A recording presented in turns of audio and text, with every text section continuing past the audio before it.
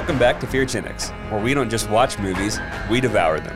I'm Kelton. And I'm Alex. And using our industry knowledge, we'll tell you everything you need to know about horror cinema, from classic to contemporary. Today, we're talking about Neon Demon, The Neon Demon, by Nicholas Winding Refn, a 2016 movie. Yep.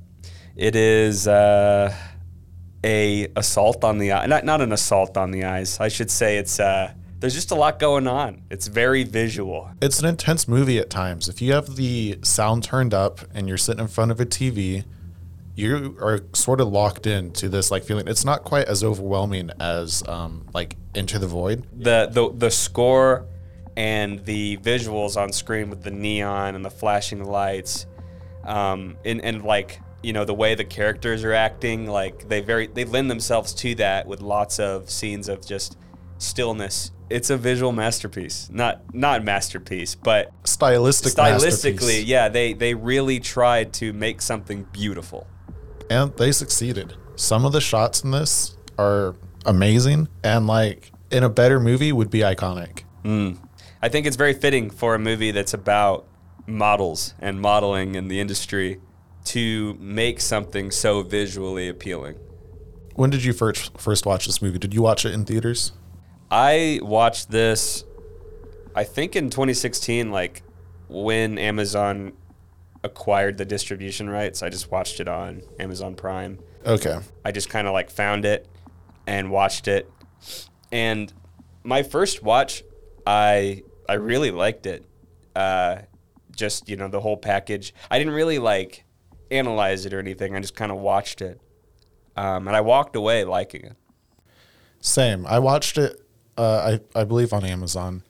I think this movie had a simultaneous Amazon and theater release, which is pretty unusual. It's in 2016 at least. Yeah. So I watched it on Amazon, and I was very pleasantly surprised. I enjoyed it quite a lot at the time. I'm curious if the simultaneous release had something to do with it being kind of a box office bust. Had a budget of about $7 million, and the final reported box office total was around $3.7 million.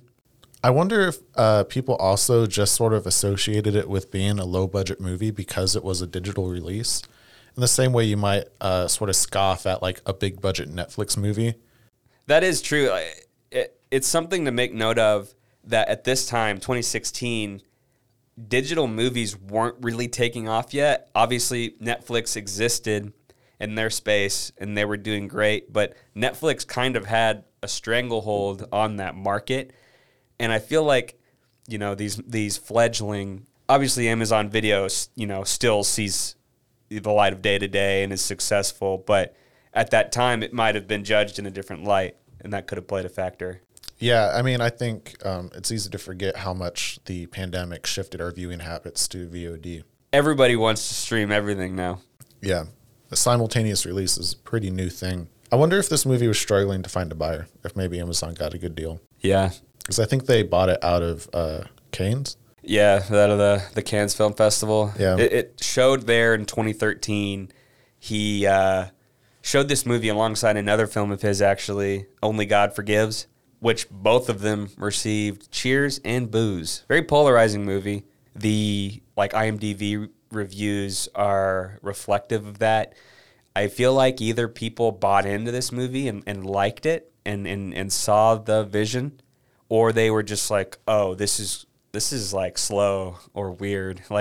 I really think you liked it or you didn't. I think this movie really relies on sort of your mindset when watching the movie, because if you're there to sort of experience what's happening with the characters, I think you're into it because it's intense. And if you can buy into the intensity and not be distracted by your thoughts or your phone, or if you've made time to watch this movie, you're going to enjoy it. But if you have anything else to do or you're thinking out, you might just sort of clock out. Yeah, there's scenes where there's just 3 minutes of beautiful shots. I mean, it's just panning and, detail shots and beautiful. The score is beautiful. I love the music in this movie, the electronic synths and all of that. I really love the credits music as well. It's right. One of my favorite songs. Yeah, it's a great song. Sia. It's a Sia song, isn't it? Yeah, I don't remember the name of it, but it was like it was on my 2016 winter playlist. I remember I listened to it a lot. Yeah, it's a banger. Like the credit scene is cool. We should make note of this. The credit scene is pretty too. It's like I'm not sure which character, but it's someone walking in like a desert, and it's just beautiful shots of this like desert in the morning. It's a really it's unusually nice is why we're bringing it up. It's a really thoughtful credit sequence. At least let it roll for 30 seconds and look at it because it's worth it. And I think that's sort of the dichotomy, the struggle of this movie is because in many ways it's thoughtful and interesting, and you can tell there's a lot of love and attention poured into it. And in other ways, as soon as you scratch the surface, there might not be anything there. Right. It's almost, it kind of lends itself to the contents of the film, being fashion, being superficial on the surface. On the surface, this movie is beautiful. On the surface, if you were to judge this book by its cover, this movie by its cover, by what it presents, it's a 10 out of 10. It's a perfect film, but like once you go below the surface, it's kind of I don't want to say generic, but it's like there's not a lot to the story. I mean, it's truly just a woman is vulnerable and preyed upon by outside forces. Yeah, she gets chewed up and spit out by the system of Hollywood. Right. Cycles are a big theme of this film, and the cycle is on full display of how the industry will chew you up and spit you out, regardless of how talented you think you are, of how special or different you think you are from everyone else. You still are playing a role in a system that is bigger than yourself, and you cannot stay in this false sense of security that you've created for yourself forever. So our movie starts off, and we have Jessie, played by Ellie Fanning. One of her first big solo roles is like a dramatic actress. She's been in movies like Super 8, but this is like definitely the first thing I've seen with her that's an adult film. She's 16 when this movie actually started filming, turned 17 during production, and then by the time the movie was released, she'd turned 18. So, she played the role of a innocent, vulnerable young girl very well. Her character is 16. Yeah, she's only 16. So it was great casting there. But Jessie, she arrives in Los Angeles totally alone. She has no parents that we know of.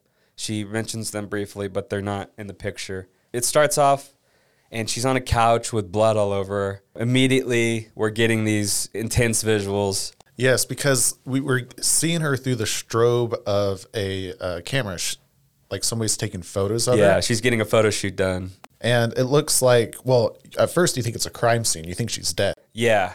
Oh, yeah. And it's just this intense sort of like flashing of like, it's not gory, but like a little bit gory. It's like it looks like she slit her neck. Yeah, there's like blood all over her neck, like running down her shoulders. It's very like thick, like a lot of blood, but it's not like chunks or anything. Like it clearly looks kind of artificial.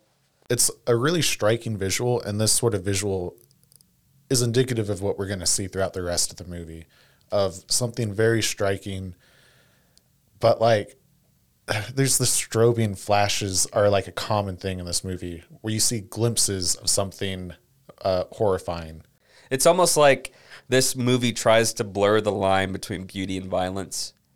Like everything's beautiful. Like, this beautiful woman, though she's like been, murdered as far as we can tell in this scene, like it's still beautiful. Like even in this, the peak of ultra violence, like this is still a beautiful scene. Obviously, it goes on to reveal that it's just a photo shoot. It's just some guy taking photos of her, some random dude that she met online, actually named Dean. And she meets a makeup assistant after the photo shoot. She's wiping off the blood. Yeah, Ruby, and Ruby befriends her and asks her if she wants to go to a party. And we get the sense that Ruby is the first person who's been friendly to Jessie. Jessie's very caught off guard by her being nice to her. It's almost like she's been in LA and has yet to see a friendly face. So she's very receptive of Ruby being nice to her. Takes her up on the offer to go to the club. The club is interesting because it is so... We see the club from Jesse's perspective, and it's very intimidating for her to be there.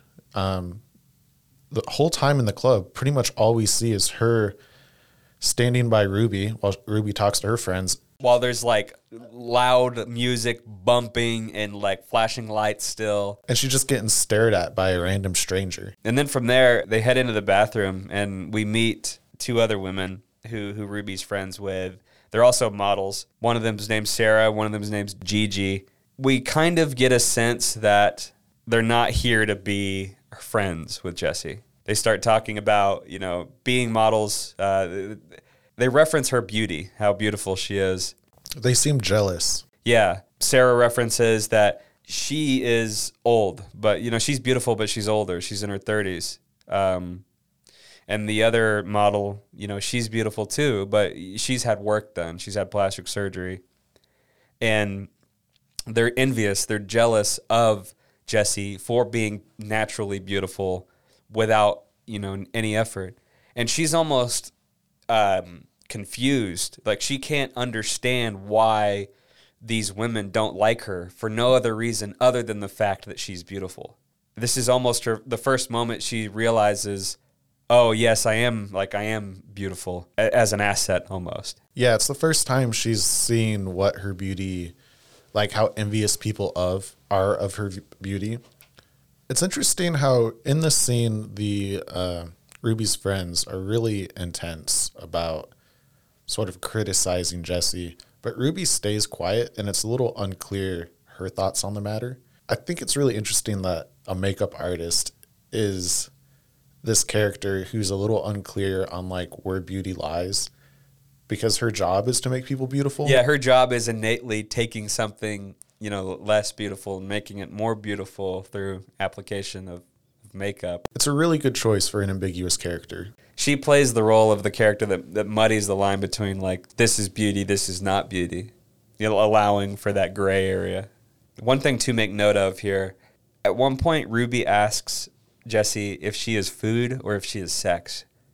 This is a pretty important line, and I will refer back to it later on. Okay. Oh, I never really thought about it like that. Yeah. Okay, yeah, we will get to it later on. So from this scene, it's the next day. Jessie meets her agent in her office. Her agent, speaks volumes about her, says she's destined for success in this industry. They're talking about the photos that she'd had taken in the beginning of the movie. Funnily enough, the agent calls the photos amateur hour. And what's funny is when you see the photos, they are amateur hour.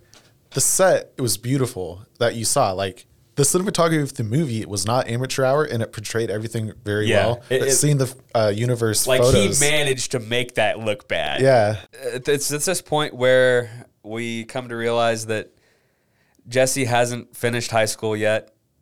She's a minor, and it's at this point where we start to see the problems in this industry. The agent immediately is telling Jessie, tell people that you're 19 because 18 is too on the nose. Someone in a profession telling you to lie about your age. It sort of sets Jessie up for the abuse she's going to get later on. Like, she makes the decision here. You have her agent telling her, like, you got to act 19. And the implication here is because, like, you're going to be treated sexually, right? Mm-hmm. I think that's a pretty clear implication. Yeah. And she agrees to it. She says yes, and she's entering the system.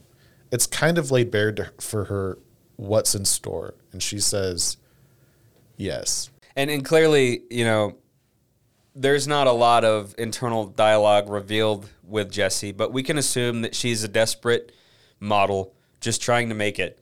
And the moment that someone tells you that you're destined for success, you're not going to just write all that off because your moral compass, and obviously her moral compass was set aside so that she could seek that success.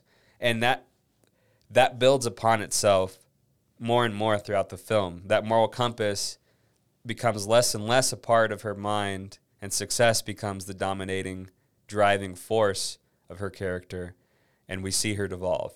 We see her start to become the other women she's afraid of. Exactly. She is consumed by the industry without her knowledge. It's at this same meeting that the agent sets her up with another photographer, Jack. He is huge in this scene. All the women who work with Jack are successful. He's just, he's pony boy of photographers in Los Angeles. And then she leaves. She goes, meets Dean outside. Turns out they're dating or going on a date. Yeah, they're going on a date. And, Dean's like, what'd they think of the photos? There's not a lot of comedy in this, but, that was hilarious. He just gets his stuff shat on, and she's like, we didn't talk about it. I'm sorry. It's cool. Just awkward, yeah. His whole character is so awkward. He sort of, whatever him and Jesse's relationship is, it's established before she sort of starts her downfall in a way. So he's kind of the last pure character we see. Yeah, he's almost representing, and that's something to keep note of. He's the first character we meet besides her. So they're together in the beginning. That is basically all she has left of her first self that we see in the beginning of the movie. That's the only character that knows of Jesse as a young, innocent girl. As we continue through the date, though, I think I lose a little bit of sympathy for him because they go out to eat. They don't go out to eat. They go out to to a ridge. A ridge. And we have this sort of weirdly long scene of her just standing on the ridge. And him just kind of sitting back. Yeah, and we follow her. We see a shot of her, a medium wide shot of her walking back and forth on the ridge. We look at him and we cut back to her and all the lighting's changed. Oh, I never noticed that. Yeah, it was kind of a weird edit, and I couldn't tell if it meant something. Right. Yeah, I didn't catch that. But as they start talking, he discovers what her actual age is, 16, and he decides that's okay. Yeah, this is where Dean is a questionable character moving forward. And then that scene's over. They head back. She's heading back to her motel room and, opens the door. And she sees the windows open, and she sees some movement in the corner of the room next to her bed. And she screams, runs away, and goes and gets the manager of the motel. And this is where we get to meet Keanu Reeves. Love me some Keanu Reeves. He looks really good in this. Is this this is post John Wick 1? Mm-hmm. But it's around the same time. So he's he's just on the come up of being badass cool Keanu. Yeah. We all know Keanu as epic cyberpunk guy now, obviously. But pre-2016, Keanu was yet to be that cool. He was cool, but not cool. He'd been quiet for quite a while. And then he just sort of started popping back up. Anyways, grabs Keanu real quick, and he goes to go check it out. Now, we don't get a sense. He's not a good guy. She has to, really push him to come help her. Yeah, no, he's an asshole about it. And you get a sense also at this point that he's maybe also being predatory to young women coming to Hollywood. Yeah, he's very abrasive. It's like he's had this conversation 1,000 times. He's tired of hearing these young girls coming into his office and complaining about stuff. He only helps her because she's going to call the cops, if I recall. Yeah. So, he grabs one of his buddies, one of his lackeys, and who you told me is Skinny Pete from Breaking Bad. It is Skinny Pete. Yeah. So Charles Baker, the actor who plays Skinny Pete in Breaking Bad, he has a little cameo in this, and he's carrying a bat, and he's hanging out with Keanu. I'm just saying that's a powerful duo. If they got their own movie, that's all I'm saying. Maybe we'll get Keanu in Breaking Bad at some point. Maybe we already did. Maybe we just didn't notice. Oh, yeah, as Jesse. I forgot. So, make it to the door. Door's locked. So, he has Skinny Pete knock the door down. I like how he tries for all of 5 seconds to unlock the door. Yeah, it's just that. It was the most obvious acting in the entire movie. He's just like kind of jingling the doorknob, and he's just like, "Get the door." And then Charles Baker knocks the door down, and then we see a mountain lion in her room. Now, this is California. Mountain lions exist in California, but it's like, a little fishy. It's like, how did this happen? Now we'll go back to an explanation for this later. Will we? We will, because I just wrote it off as like a metaphor, but there's one some word in-world logic here. There's a single word that I'm going to drop at the end of this, and I will explain all these little events that led up to the end.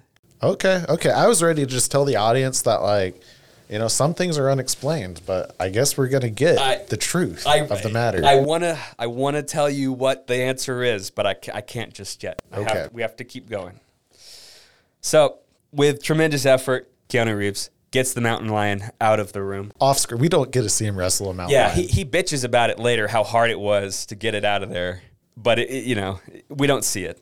Mountain lion's dealt with, and this is the point in which she goes to meet Jack, the photographer that the agent set her up with. And this is a pretty weird sequence, this whole Jack introduction. Yes. This is where we see like a very, almost what you were referring to earlier, of agreeing to tell people she's 19, bringing in the potential of having to do sexual things in the industry to succeed.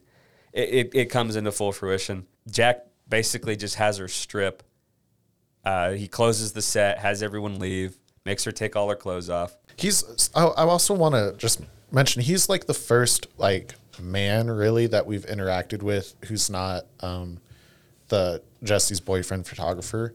And like the way this movie presents men as sort of this like crazily powerful force in the industry. Yeah. Like there's this sort of untouchable thing about him, and everybody is sort of skittish. And we see this again later with other characters. But like he just seems so powerful in this scene, and like anything he tells somebody to do, they have to do. It almost feels they're creating an environment where this guy controls whether or not they make it in this industry. And that's a really strange dynamic to be in, especially in what can be considered a workplace. They're just at work. It really hammers home the dynamic that Jesse and all these women have to go through. They have to achieve some sort of intangible perfection that gets approval from somebody like Jack. Yeah, like they need someone else to assign them the value that they have. And what's so frustrating about Jesse to every other character is that they don't know what that thing is that she's got. Yeah, she's just a kid. The truth is she's 16 and everybody else is older. And they are treating her like an adult. And this, I wonder if this is like one of the core things is like everybody in Hollywood is a predator. They actually like her just because she's young. The photo shoot goes by swimmingly.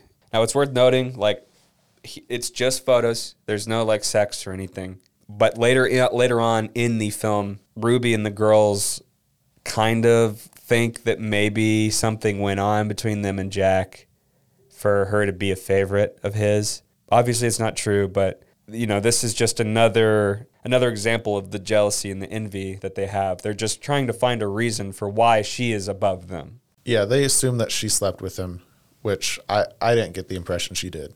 Yeah, it was just a photo shoot. After the photo shoot, she exchanges her number with Ruby. They have a little conversation, and she basically reaches her arm out and is like, anything you need, any help you need, just come talk to me. You have my number. And they part ways.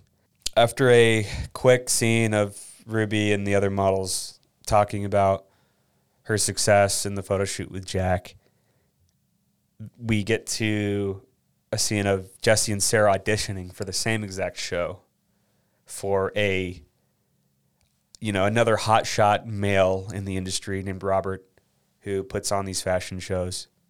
This scene is really striking because everybody is in their underwear, and a lot of the movie's dark, but this is a very bright scene.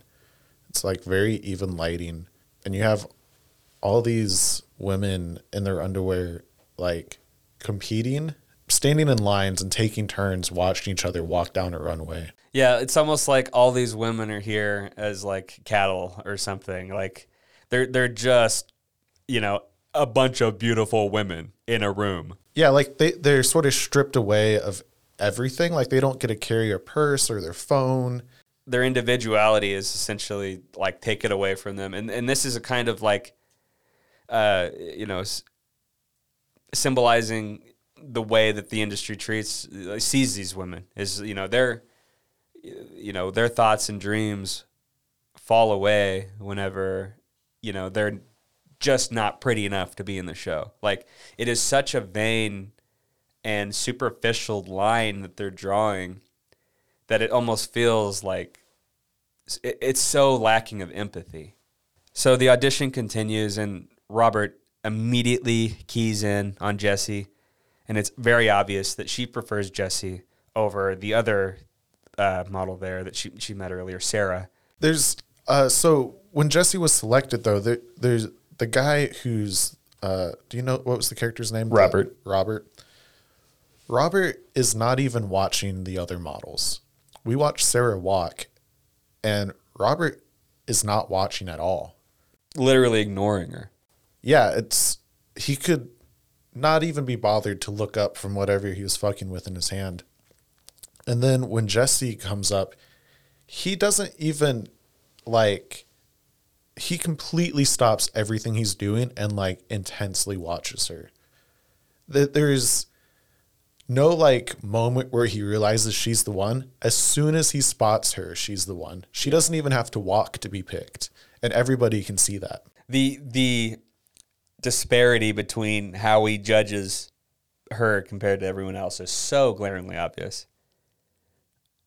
And this is just too much for Sarah to deal with. Goes into the bathroom and breaks a mirror in frustration. And Jessie finds Sarah in the bathroom, mirror's broken, photos on the floor, ripped up. It's at this point where we start to finally get some horror elements mixed in. She cuts her hand on the mirror, the pieces, when she's in the bathroom with Sarah comforting her. And Sarah just asks to see her hand. And she's like, okay, and holds her hand out. And she just grabs her arm and starts licking the blood off of her hand. I can't tell you yet why this is why it's happening. But we're starting to see what Sarah is. Hungry. She's hungry. She's hungry for success. Yeah. She runs back to her motel room and tries to fix her hand in a frantic effort. And right whenever she answers the door to see who it was Dean holding a bunch of flowers. Yeah, she's here knocking at her door as she's trying to fix her hand. Yeah, and she opens the door and she just immediately faints. Yeah, she grabs the flowers and falls back and faints. And it's a really beautiful shot, the way she falls back. It's a lot of melodrama. This was just beautiful for the sake of being beautiful. Yeah, that's a lot of this movie. We haven't described a lot of distinctly horror elements here, but a lot of what we're talking about is being presented in a very frightening way. It's cold. This movie has a very cold tone to it. There's no comfort. Never at any point do you feel like, oh, this character is at a point of safety. They can chill out.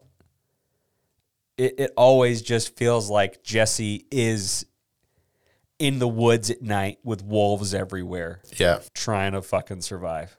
And the only person who seems nice to her is Ruby. And the photographer guy. Dean, but for weird reasons. Yeah. They have a little conversation after she comes to, and it's at this point Dean goes to pay for the damages for the room because of the mountain lion to Hank. And the interaction here is pretty funny. Basically, Hank calls him out for being a creep. Yes, Hank is the Keanu Reeves character. Yeah, Keanu Reeves, Hank, the manager of the motel, After Dean comes up to pay for the damages, he makes a lot of references to. He specifically references another 13-year-old girl, calling it real Lolita shit. More or less calling Dean a pedophile, saying, "Oh yeah, there's another chick in this other room that you could, try your luck with." Yeah, like he knows that if you're dating anybody in this apartment complex, you're basically a pedophile. Yeah. He eventually takes like $140 from Dean for the room.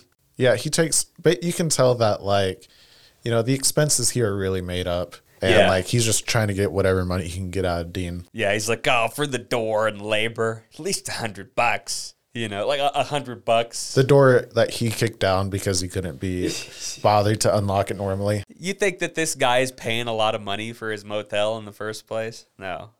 So the audition from earlier, Jesse ended up being the headliner, I guess you'd say, like the front person, the main person in the show.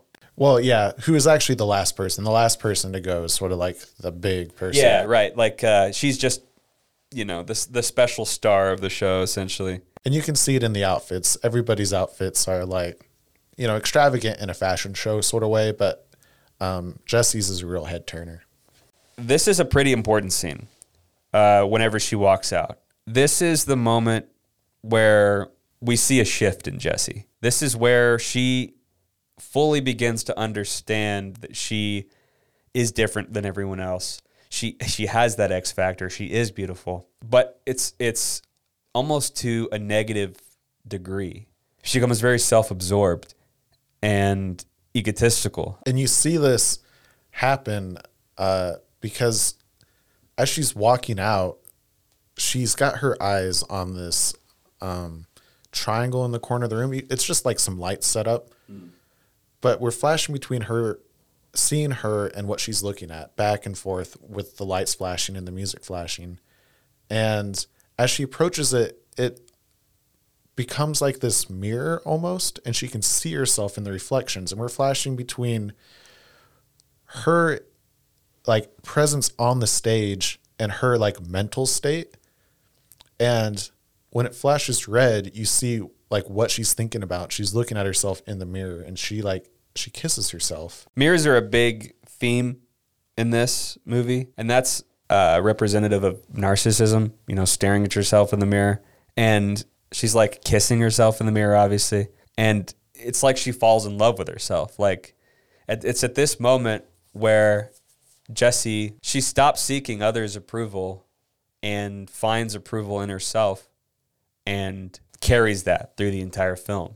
It's a pretty big, abrupt change. Like that scene going forward, she is the new Jessie. The scene immediately after that, we see a brand new Jessie. She goes to dinner with Dean, and Robert is there with Sarah and another girl having dinner.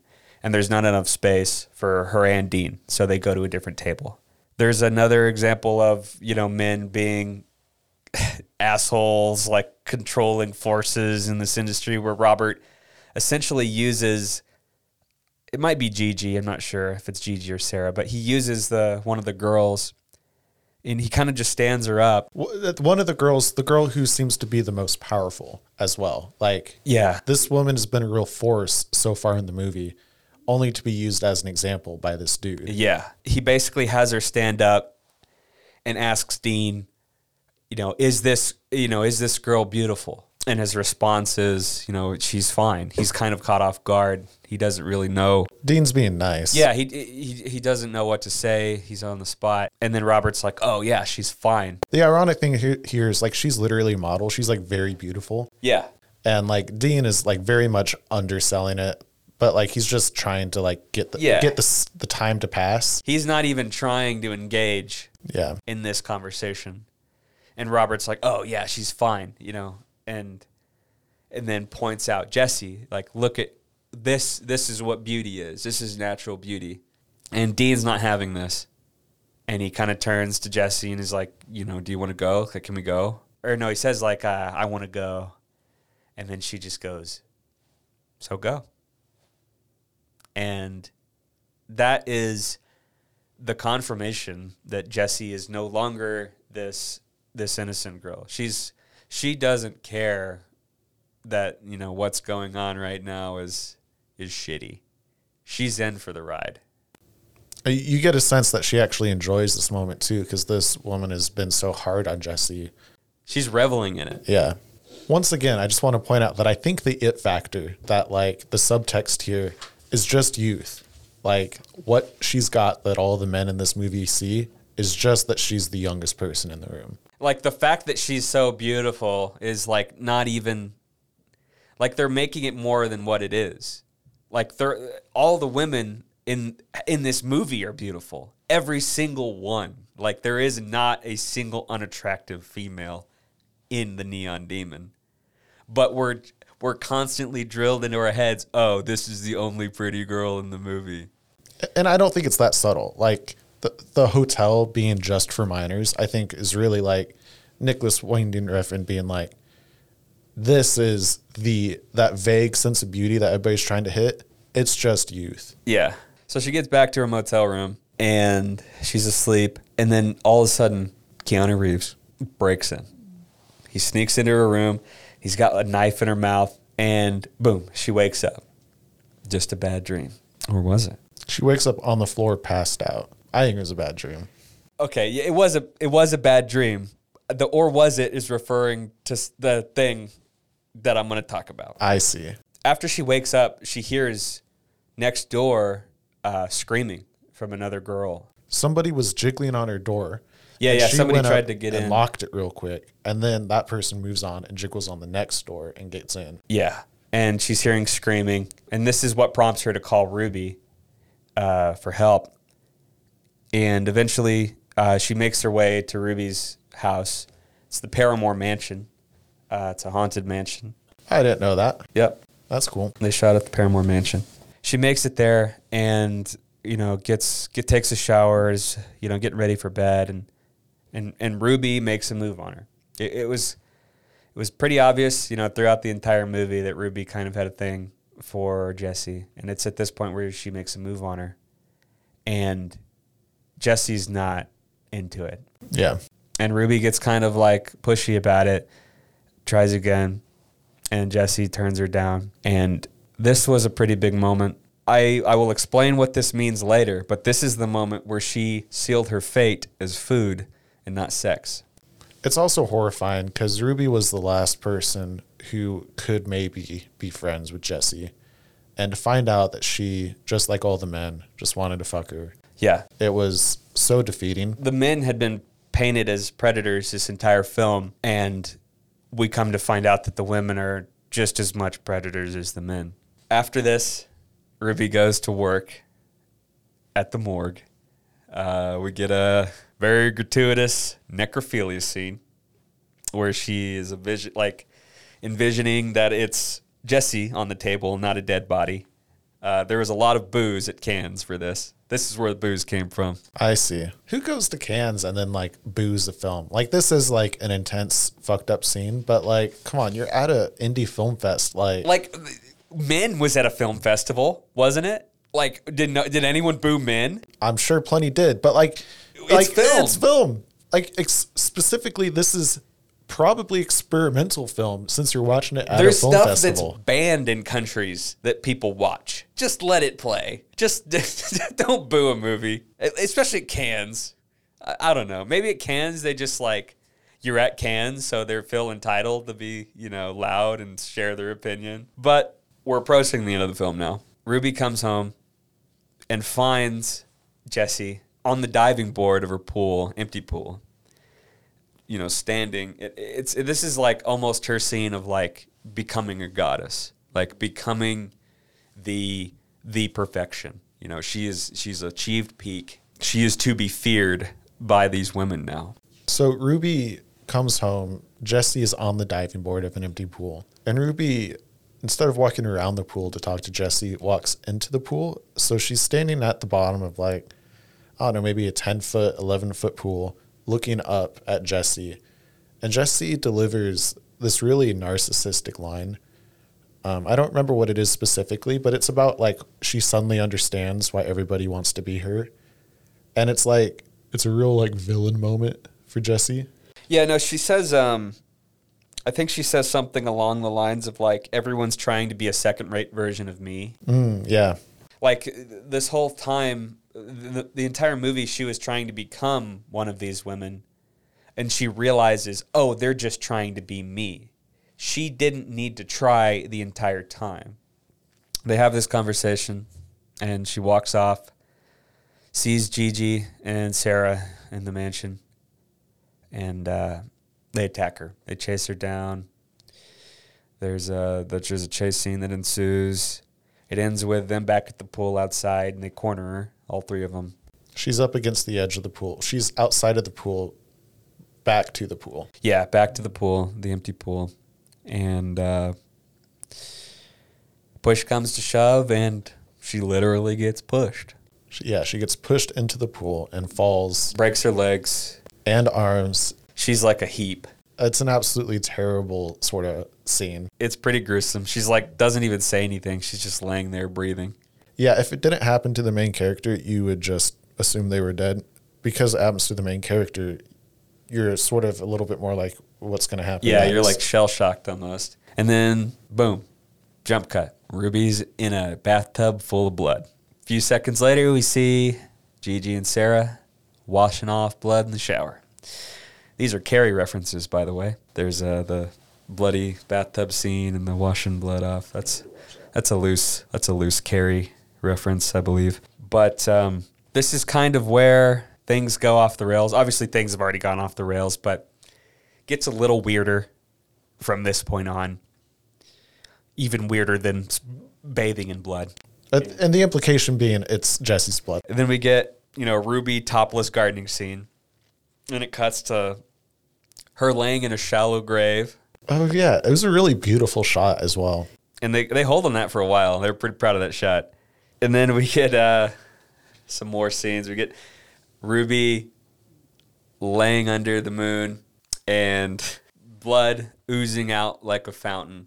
From between her legs. Yeah. It seems ritualistic. Yeah. So the scene is she's in a big empty room in the mansion, and there's these full floor to ceiling windows, and you can just see a big full moon taking up the majority of the top half of the window. And she lays down in the sunlight, opens her legs, and blood just gushes out. It's so much. It's like gallons just flowing out. And from there, we go to Sarah and Gigi riding in a nice sports car, going real fast. And they're on their way to a shoot with Jack. They go to this new shoot, and there's a new girl there, and it comes up about a new girl coming into the scene and taking the reins, if you will. And Sarah is asked, like, what did you do about that? And she goes, I ate her.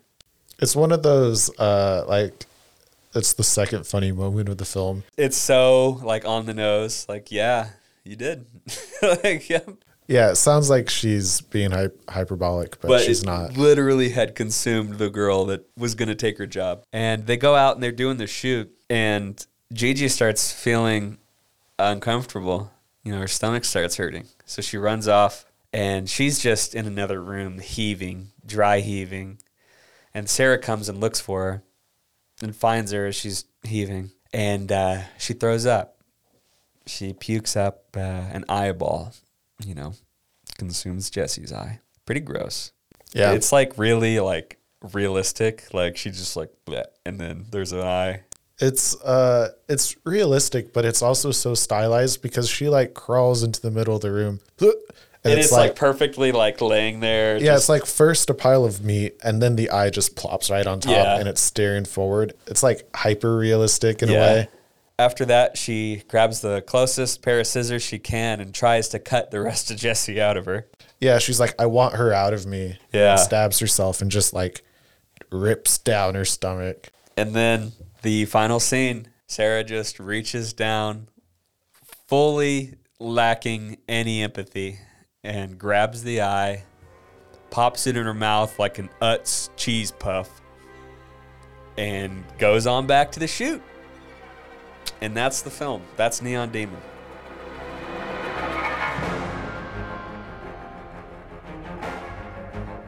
So what does it mean? Well, it depends. There's a pretty literal meaning to this film, but there's also a very metaphorical meaning. Now, the literal meaning, they're just witches. It's just witch shit. The food or sex thing was them asking, are you food? Are we going to consume you and harvest your youth? Or are you sex? Like, can we copulate and use the power that you generate to power us? It was hinted at her being food. She's too sweet. She became food whenever she refused to have sex with Ruby. Yes. She was no longer useful to them in any other way other than consuming her life force. The bad dreams were projections. That's witch shit. They just make you have bad dreams to prompt you to do things. So they put that vision of Hank walking in, that all that noise, as far as we're concerned, none of that was real.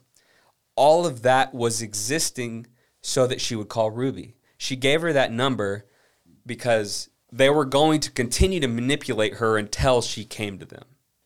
She never had a choice. I really like that. Is there any like... The mountain lion was a shape-shifting thing. That was probably Ruby.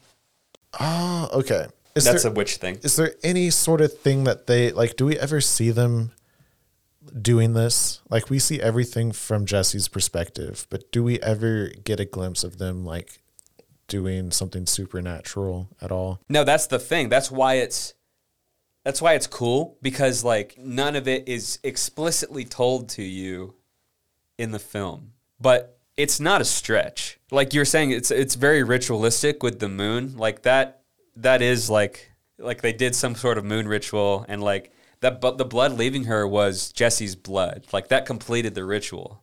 Like they consumed the life essence once it had been consumed and had been expelled from the body. That was all part of their witchcraftery. So that's the literal meaning, right? Like that's. You could assume that they're just witches, and it was witch shit. So, but like, there is a ton of metaphorical meaning to take away from this movie that's worth addressing. Cycles are such an important aspect of this movie. The moonlight scene, like the moon cycle. The moon is referenced several times. Yeah. The fashion industry, in and of itself, is a cycle. A young budding star comes in and is chewed up and is spit out by the industry, and a new one comes in to take her place. Sarah eating that eye was symbolizing, like, there's always going to be someone to prey upon. There's always going to be a predator. There's always going to be someone trying to get ahead. Even after all this happened, Sarah still just wants to get ahead. She doesn't care that Jesse died or her friend died. She still sees success and the potential of success. And that cycle of chasing success and chasing stardom will always take precedent over the individuals and what they do. While Jessie could have been very successful and prominent in her career, she decided to become the best. And trying to become the best creates enemies. She couldn't find a niche where she could exist as a successful model. She had to be the best model, and it consumed her. She decided to sort of become a wolf, and then she got consumed by other wolves. Yeah. There's not really like a good way to walk away from this movie. I feel like it's just kind of like very objective, and it's the way it portrays its themes.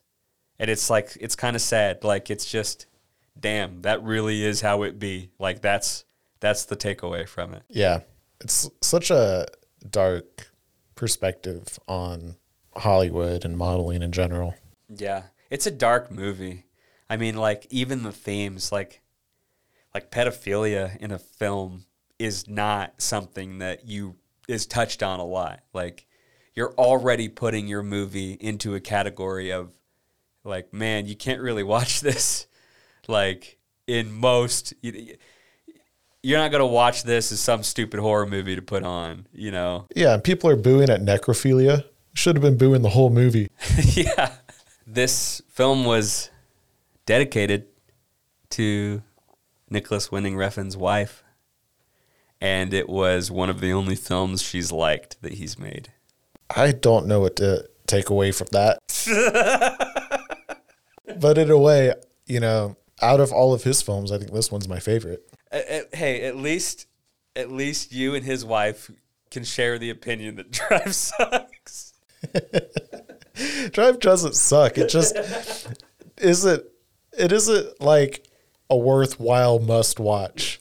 It's fine if you have 2 hours to kill. Well, that's Neon Demon. This is the first movie we've watched that is not an obvious recommendation. I don't think anybody is going to have this on a top 10 list of most important films of all time. I agree. Most important horror films. I agree. It doesn't define a genre. The music is great. It's a unique film, but it can easily just get lost.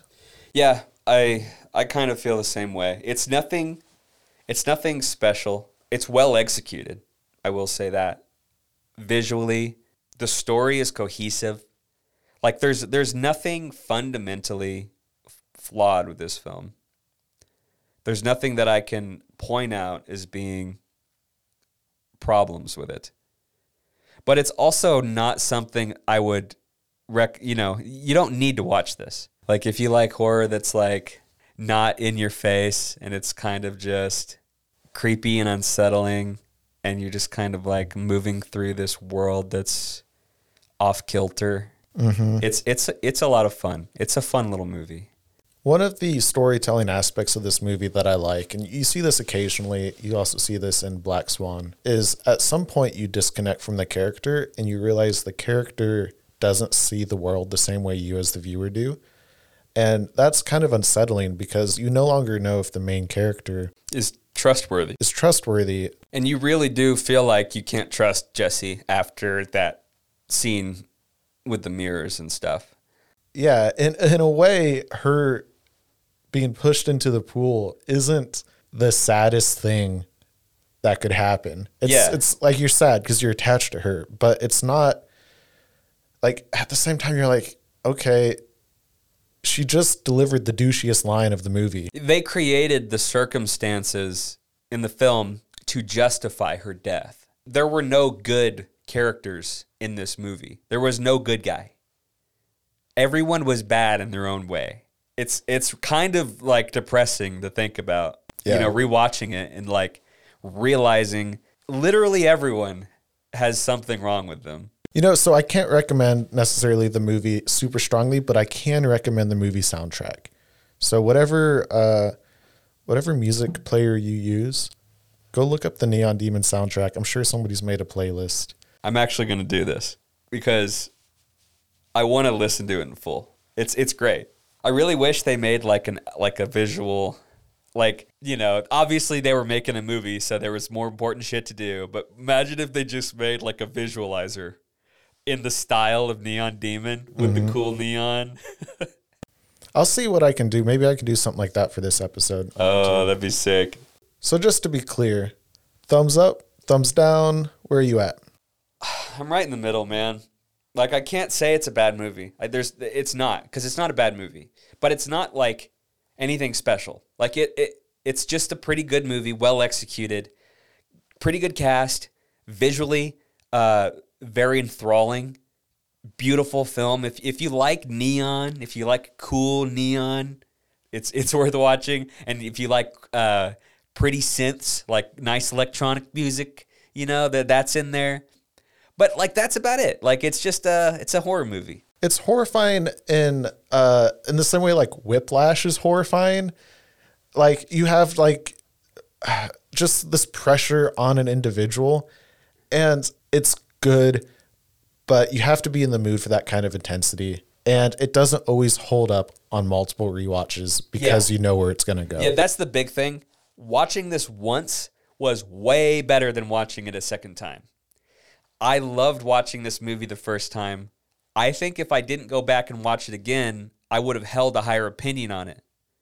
But having delved deeper into this film, it's just a horror movie. Yeah. So watch it if you want to. If you like horror, if you're a horror fanatic, and you haven't seen it, check it out. But if you want to watch a good horror movie, there's other options. Yes. But it's on Amazon. If you have Amazon Prime, go check it out. It's free. Yep, I think that'll do it for us. Thank you to all our supporters out there. Yeah, thank you for listening. We have a Patreon. If you're interested in joining the Patreon, we have a Patreon exclusive podcast called The Witching Hour. Every time we record Feargenics, we also record The Witching Hour, which is just a more laid back sort of look at whatever we're doing. This week we talked about Avatar 2. Yeah, and Avatar 6 as well. Yep. So if you're interested in supporting us, go check out the Patreon. Otherwise, you can reach out to us on Twitter, Instagram, YouTube for behind the scenes photos and just whatever we feel like posting. Oh, yeah. And send us your movie suggestions. Always taking suggestions. What do you want to see? Well, I think that's it for this week. Goodbye, everybody. See you guys.